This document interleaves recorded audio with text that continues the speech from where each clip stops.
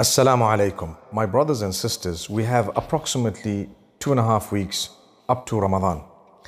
So one thing I would like to sincerely advise myself and yourselves, and this is going to be a Ramadan with a difference. From now, write down 30 bad habits that you have, something you need to eradicate. 30 things. A bad habit could mean something you're doing that's not good, or something that you're not doing that you're supposed to be doing. So you want to strengthen yourself to obedience, write down what it is.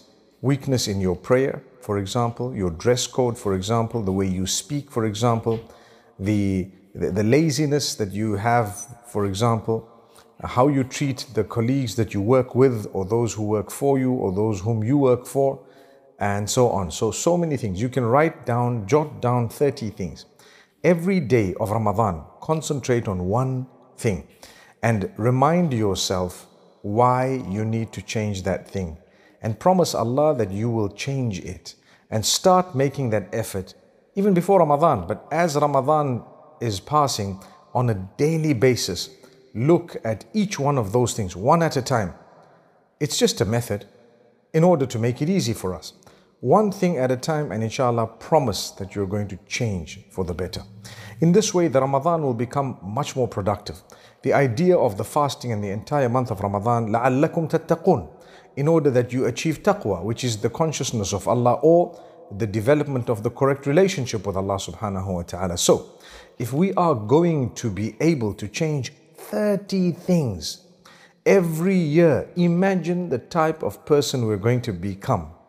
In no time, we'll become a lovely person. And then, if you need help to identify your weaknesses, talk to those whom you live with. And don't feel bad when they tell you what needs correction with you. Correct it.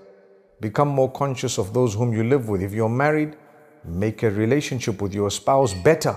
Make it better.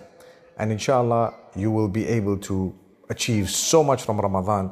It will become such a beautiful month for you, with the softening of the heart, the improvement of the relationship, not just with Allah subhanahu wa ta'ala, but with everyone else.